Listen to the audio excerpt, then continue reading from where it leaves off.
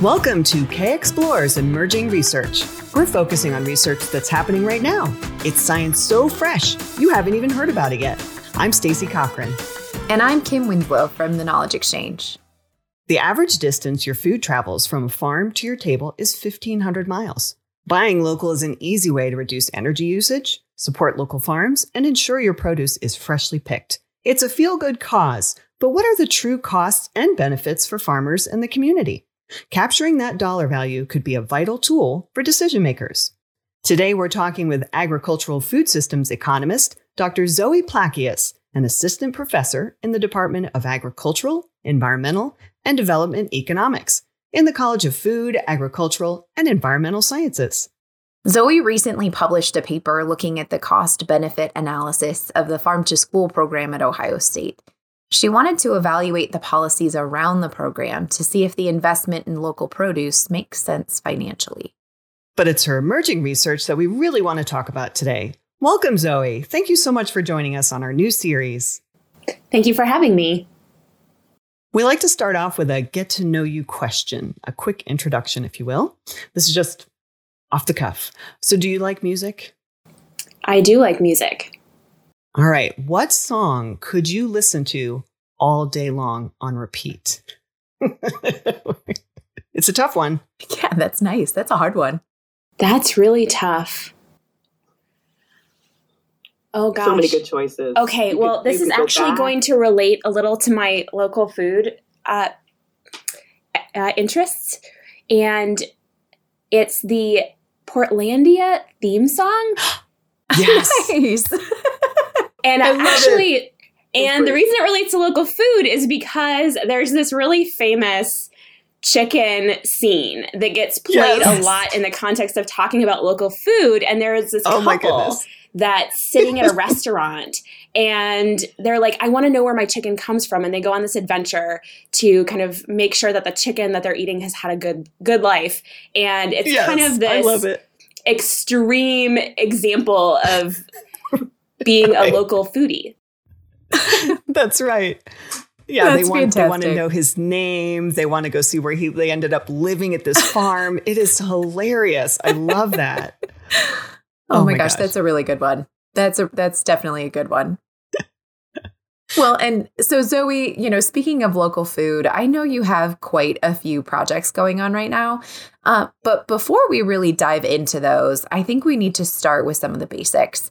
Can you explain cost-benefit analysis? Because I know that's going to be a term that comes up quite a bit.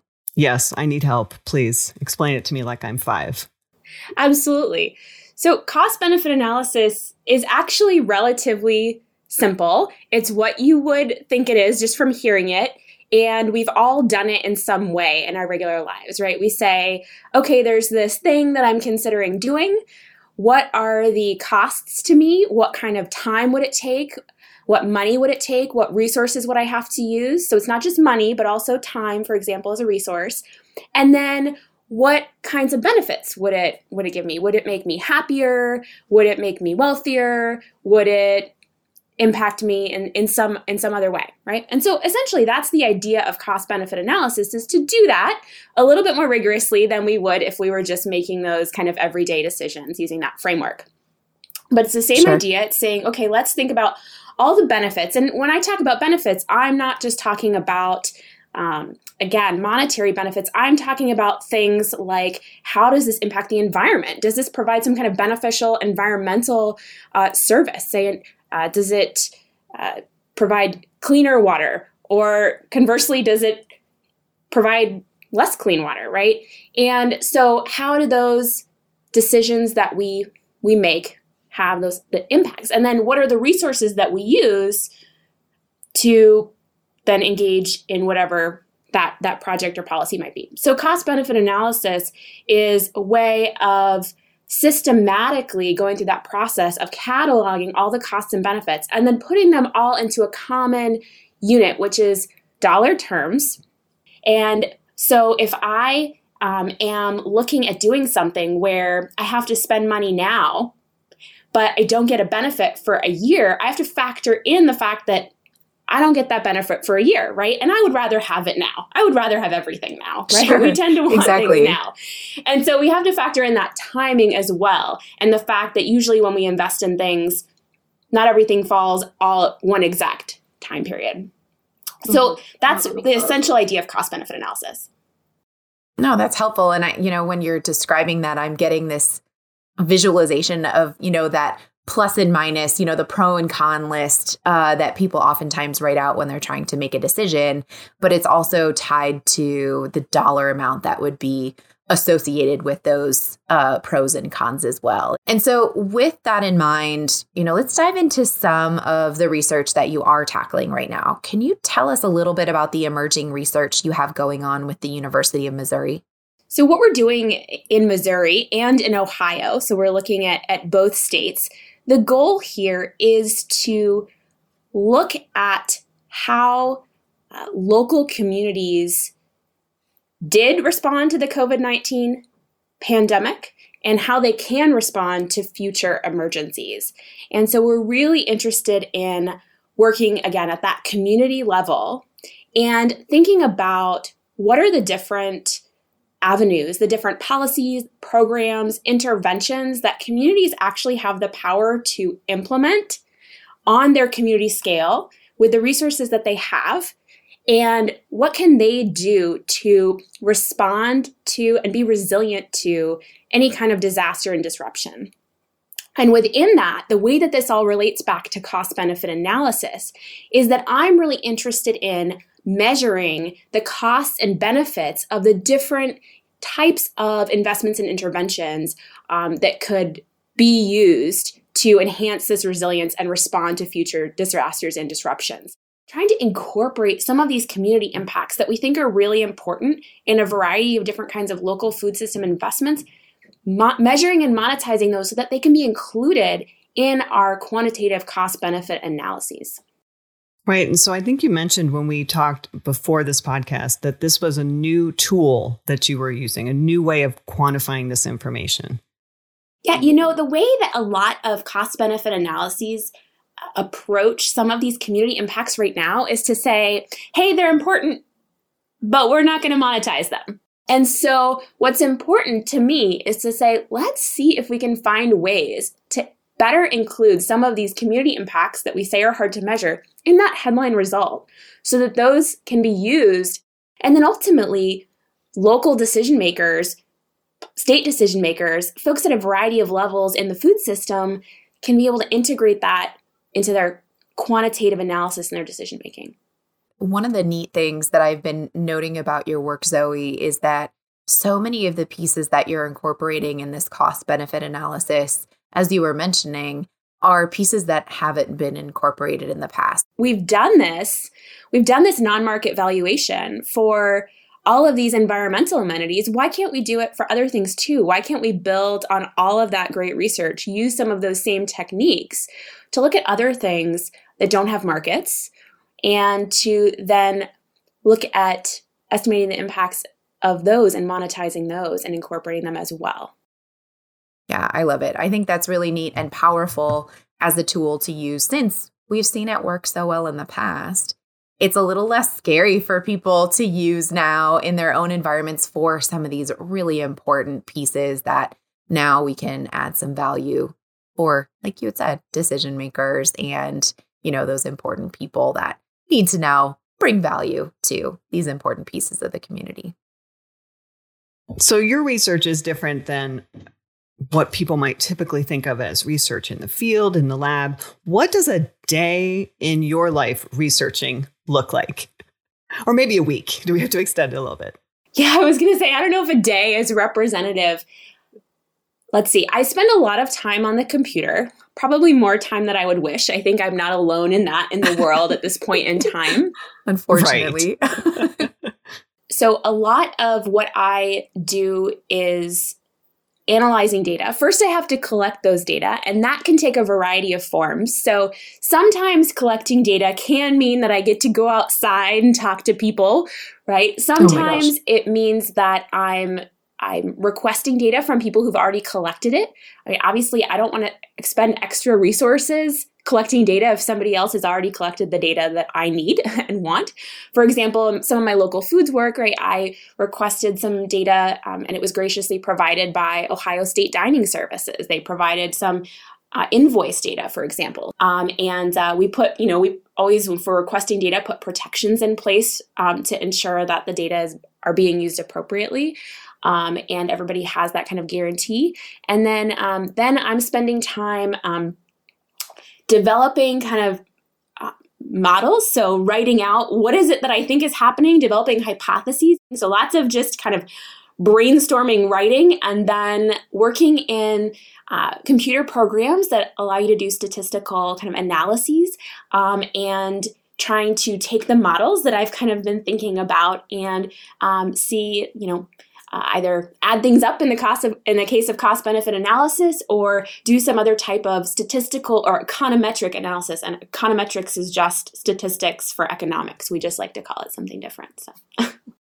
No, I love it. I really do think that sometimes people underestimate that step one of actually getting your hands on the data, because I know that it can be an exhausting, piece of work to try and get all that data in hand. And I'm so excited that Zia Ahmed was one of the people that you were able to connect with on campus to get data from dining services. I know he's been such a great partner for CFAAS. So that's great. Zoe, one of the other questions that I have with regards to cost benefit analysis is this tool seems like one that, so to give some context, we work quite a bit with extension educators and decision makers throughout the area. It seems like a tool that would be super helpful for that audience. Do you see that as well? Is that a tool that could be employed by folks in extension, by decision makers themselves, or is this a tool that really needs to be put in place by economists like yourself? That's a great question. I would like to be able to provide an easy yes to your first question about this being employed by extension. I think one of the things that I find in my recent paper that I published on local sourcing by Ohio State University is that cost benefit analysis isn't really yet an accessible tool for a lot of decision makers. We see that tools such as economic impact analysis tools like IMPLAN, which use an input-output analysis framework, that those are used more frequently. And I think it's because they're more accessible. That tool is useful and can answer a certain set of questions. Cost benefit analysis can answer a different set of questions. So cost benefit analysis asks this question of, should we answers this question of, should we do this? Based on this idea that you want to do things that yield the greatest benefit to society. Now, folks might argue with the way economists define that, and I'd be happy to chat more about that and have some thoughts about that myself. It's a whole much longer podcast. But right. Ultimately, it's still a useful tool. And ideally, what I'd like to be able to do is think about ways that we can more practically put it in the hands of people who will use cost-benefit analyses. Yeah, because I could see it being pretty powerful. I just didn't know, like you had said, there's IMPLAN, there are a variety of neat technologies out there that make so many of these more accessible. One of the challenges that we have with extension, so not thinking about the work that extension does to support others and just providing tools to others, but rather evaluating extension programming in and of itself. The challenge we have is that it can be difficult to really estimate what those impacts are, right? If you have a certain number of interactions with a stakeholder in your county or in the state, what does that mean? What does that translate to? Those relationships that you build with people in your county or in whatever area you kind of are responsible for servicing, how do you quantify that? And can we actually look at some of our own programs within CFAS and say, yeah, this is a really, this yields net benefits, but this other one, maybe it doesn't. I mean, that's a tough thing with cost benefit analysis. You might have some things that you've invested a lot in that you're like, wow, this isn't really telling us what we'd hope to hear. Because we have to be responsible with our money. And we have to say that we can put our money towards programs that are helping the community, that are advancing our society. So, I mean, we all have budgets. I know. I understand. Which That actually makes me think of something. So the other emerging research that you have going on comes back to that dining services question. You were looking at the cost-benefit analysis of local food here in the Ohio State community.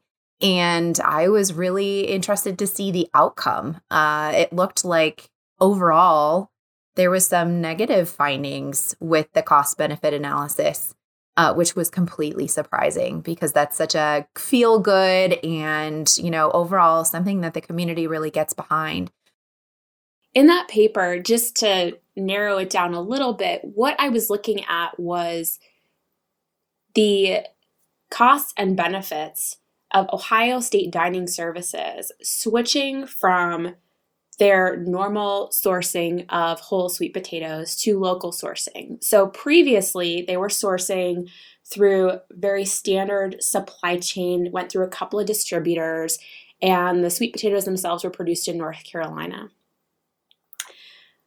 Through, as part of dining services efforts to source more locally, which I had nothing to do with, they were already involved in this.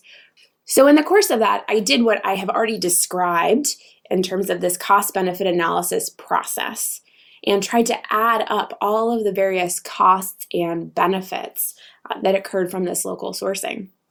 As part of that, one of the other things that I did is I tried to incorporate the fact that there's uncertainty, that we're not sure about all of the various costs and benefits. And so what that meant is I used a process where I actually run the numbers a bunch of times, 10,000 times, in fact, and I get the distribution of net benefit. So I found that in more than 50% of those 10,000 scenarios, the net benefits of local sourcing were negative. And so that's what you're referring to, Kim, right? Is that kind of headline result. Now, one thing I want to say about that is that that didn't include environmental impacts or community impacts. And so one of the things that I think is really important is to recognize that a lot of the things that give us the warm fuzzies about local foods are not actually some of the things that I could incorporate. And that's where I got this idea for this next vein of research that I'm trying to start that we talked about with Missouri and Ohio of saying, gosh, we can't provide these numbers that are actually comprehensive and tell us the whole story. Is there a way that I can do that better? And I recognize that that was a whole new project. Awesome. I couldn't do it in the context of that one project. This is how research works, right? Every project leads to more questions than it answers. Absolutely.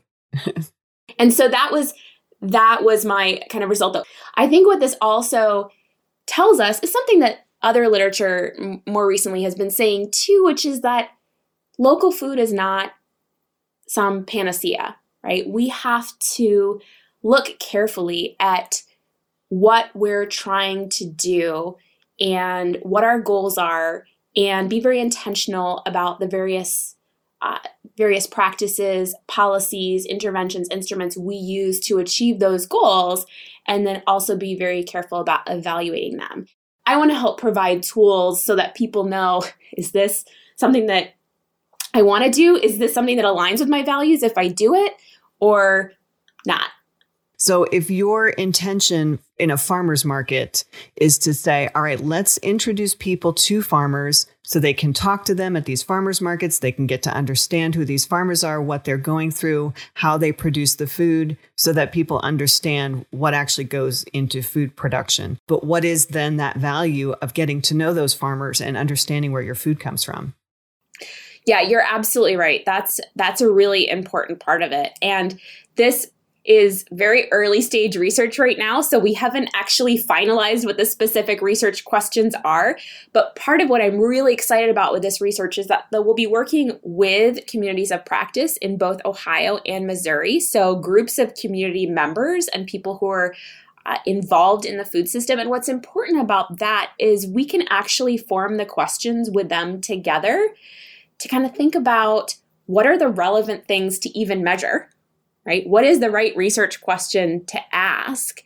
And Are there ways that people conceptualize valuing them, right? Like I might think about different numbers of people in a setting or different numbers of events. You might think about education, different levels of education? Are there ways that we can start to parse this out that will be salient, that will be relevant and understandable to community members? The kind of big question for me is, how do we incorporate these community benefits into quantitative measures? Right. Sure. How much is this worth? What is this, what is the actual value of a farmer's market, or what is the actual value?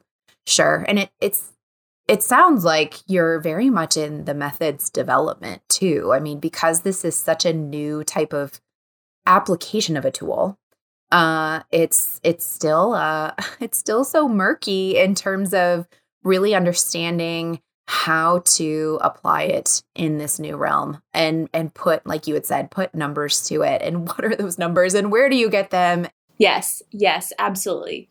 Ultimately, my interest in cost-benefit analysis in this project is about understanding the benefits and costs of various food system investments that are targeted to build resiliency, right? And so that has to do with, what can be invested at the community level, but also I hope will inform decisions at the state level in both states or at higher levels related to some of these types of investments. And so there's a couple of different ways that you can approach, thinking about better informing those decisions. One is to give people a more accurate number, right? And that's really what I've been talking about. But another piece I want to mention is that the other piece is trying to reduce the quantitative bias and say, hey, that there's this number, but it doesn't mean everything. Here's some other important things to note. And that could be important not only in the community context, but also in thinking about the distribution of benefits, which cost-benefit analysis doesn't say anything about. Could be thinking about who specifically is impacted, important ideas about food justice and about justice and equity across communities.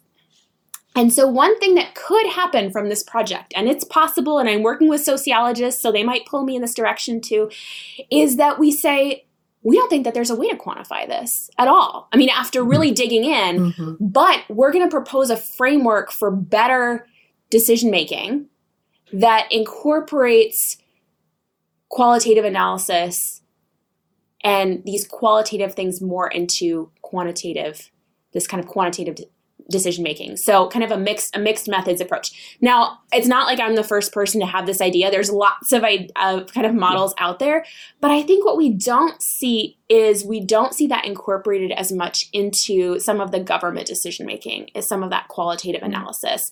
And we hear, I'll hear sociologist friends talk about it. I'm not, a lot of economists are very focused on the quantitative piece, but I love to do that mixed methods with qualitative researchers. So stuff that's not numbers, but provides important context for the research. It's very cool. Hey, Kim. Hey, it's Stacey. time for our it's time for our Dream Big segment, talking about collaboration. Zoe, since you like to use this mixed methods, if you had unlimited resources, grants, time, funding, just like sky's the limit, what big question would you research? Well, I think that the big question for me is, what does the future of the food system look like? And how can we build a food system that is fairer, more environmentally sustainable, where folks are healthier, where people at every level of the system, at every point in the system, feel valued and have good jobs and are able to support their families. And Zoe, that's huge. That's a huge question. Yeah. Yes. Yeah. People have been working on it for a while. I question. think I've heard. Yeah. So that's my big question. But one thing that is key to me within that is that I think we can get siloed. Not only can we get siloed in our particular disciplines, but we can also get siloed in thinking about different aspects of the system. So I do work on local food systems, and there's a whole group of people that just focus on local food systems. But of course, local food systems are absolutely fully integrated in a lot of ways with our global food system, right? Because, anywhere you go, any food produced around there is local to that place. So all food is both local food and potentially global food, right? And so thinking about those separately is not, I think, the most effective way to think about the best future food system. Like, I want the best ideas from everybody, right? Yes. And I think the best ideas from everybody is how we move forward to build a better food system. That's awesome. Yeah. And I think that's a valiant goal. I give you, all the hope in the world. And I give you so much, excitement, because thinking about bringing those different groups of people together, I think can have a beautiful impact. Which leads to the other question for the Dream Big segment. Who is your dream team of researchers to attack that question, try to figure out the answer? I mean, anybody. This is hard. Everybody?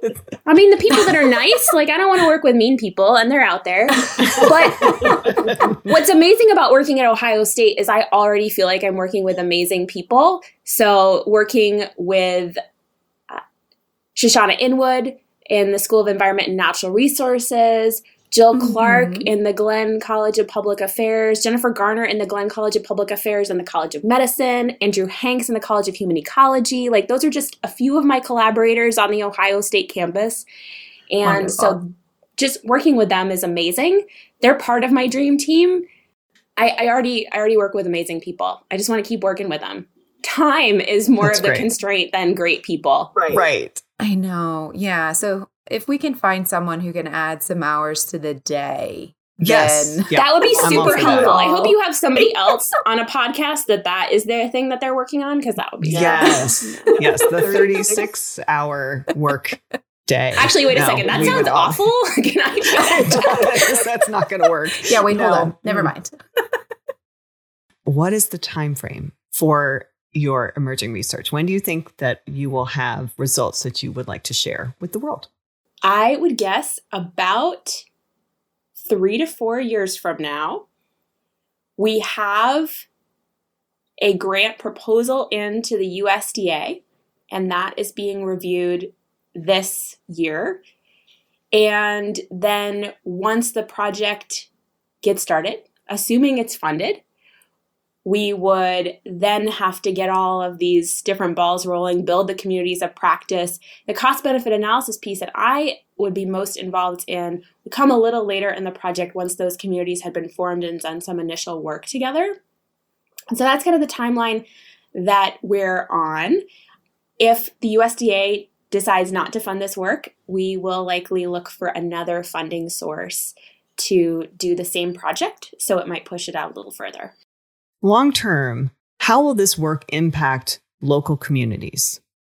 My hope for this work is that it allows local communities to make informed decisions that are in alignment with their goals and make good use of what are generally scarce resources and scarce budgets. Yep, that's valid. Especially with everything that happened with the pandemic and the worries about local funding, we need to be budget friendly, cost penny wise, all of that. Oh, Zoe, this has been so nice. It's been such a joy talking to you. I really love learning about the work that you're up to, especially because I have a soft spot for this idea of putting monetary value to the neat programs and things that go on that oftentimes don't get that limelight because they then are unfortunately undervalued and then underfunded. So I love that you're adding that piece of the puzzle into a tool that's already technically in existence. You're just adding a little flair so that it can be used on a wider scale. So thank you so much for coming on this podcast and talking to us about your work in a way that makes it so much more accessible for the rest of us. So thank you. Well, thank you very much for inviting me. It's been a real pleasure to chat, Kim and Stacey. Great. Thank you so much, Zoe. Good luck to you and your team, and we look forward to hearing your results. Be great. Want to explore more fresh research from the College of Food, Agricultural, and Environmental Sciences?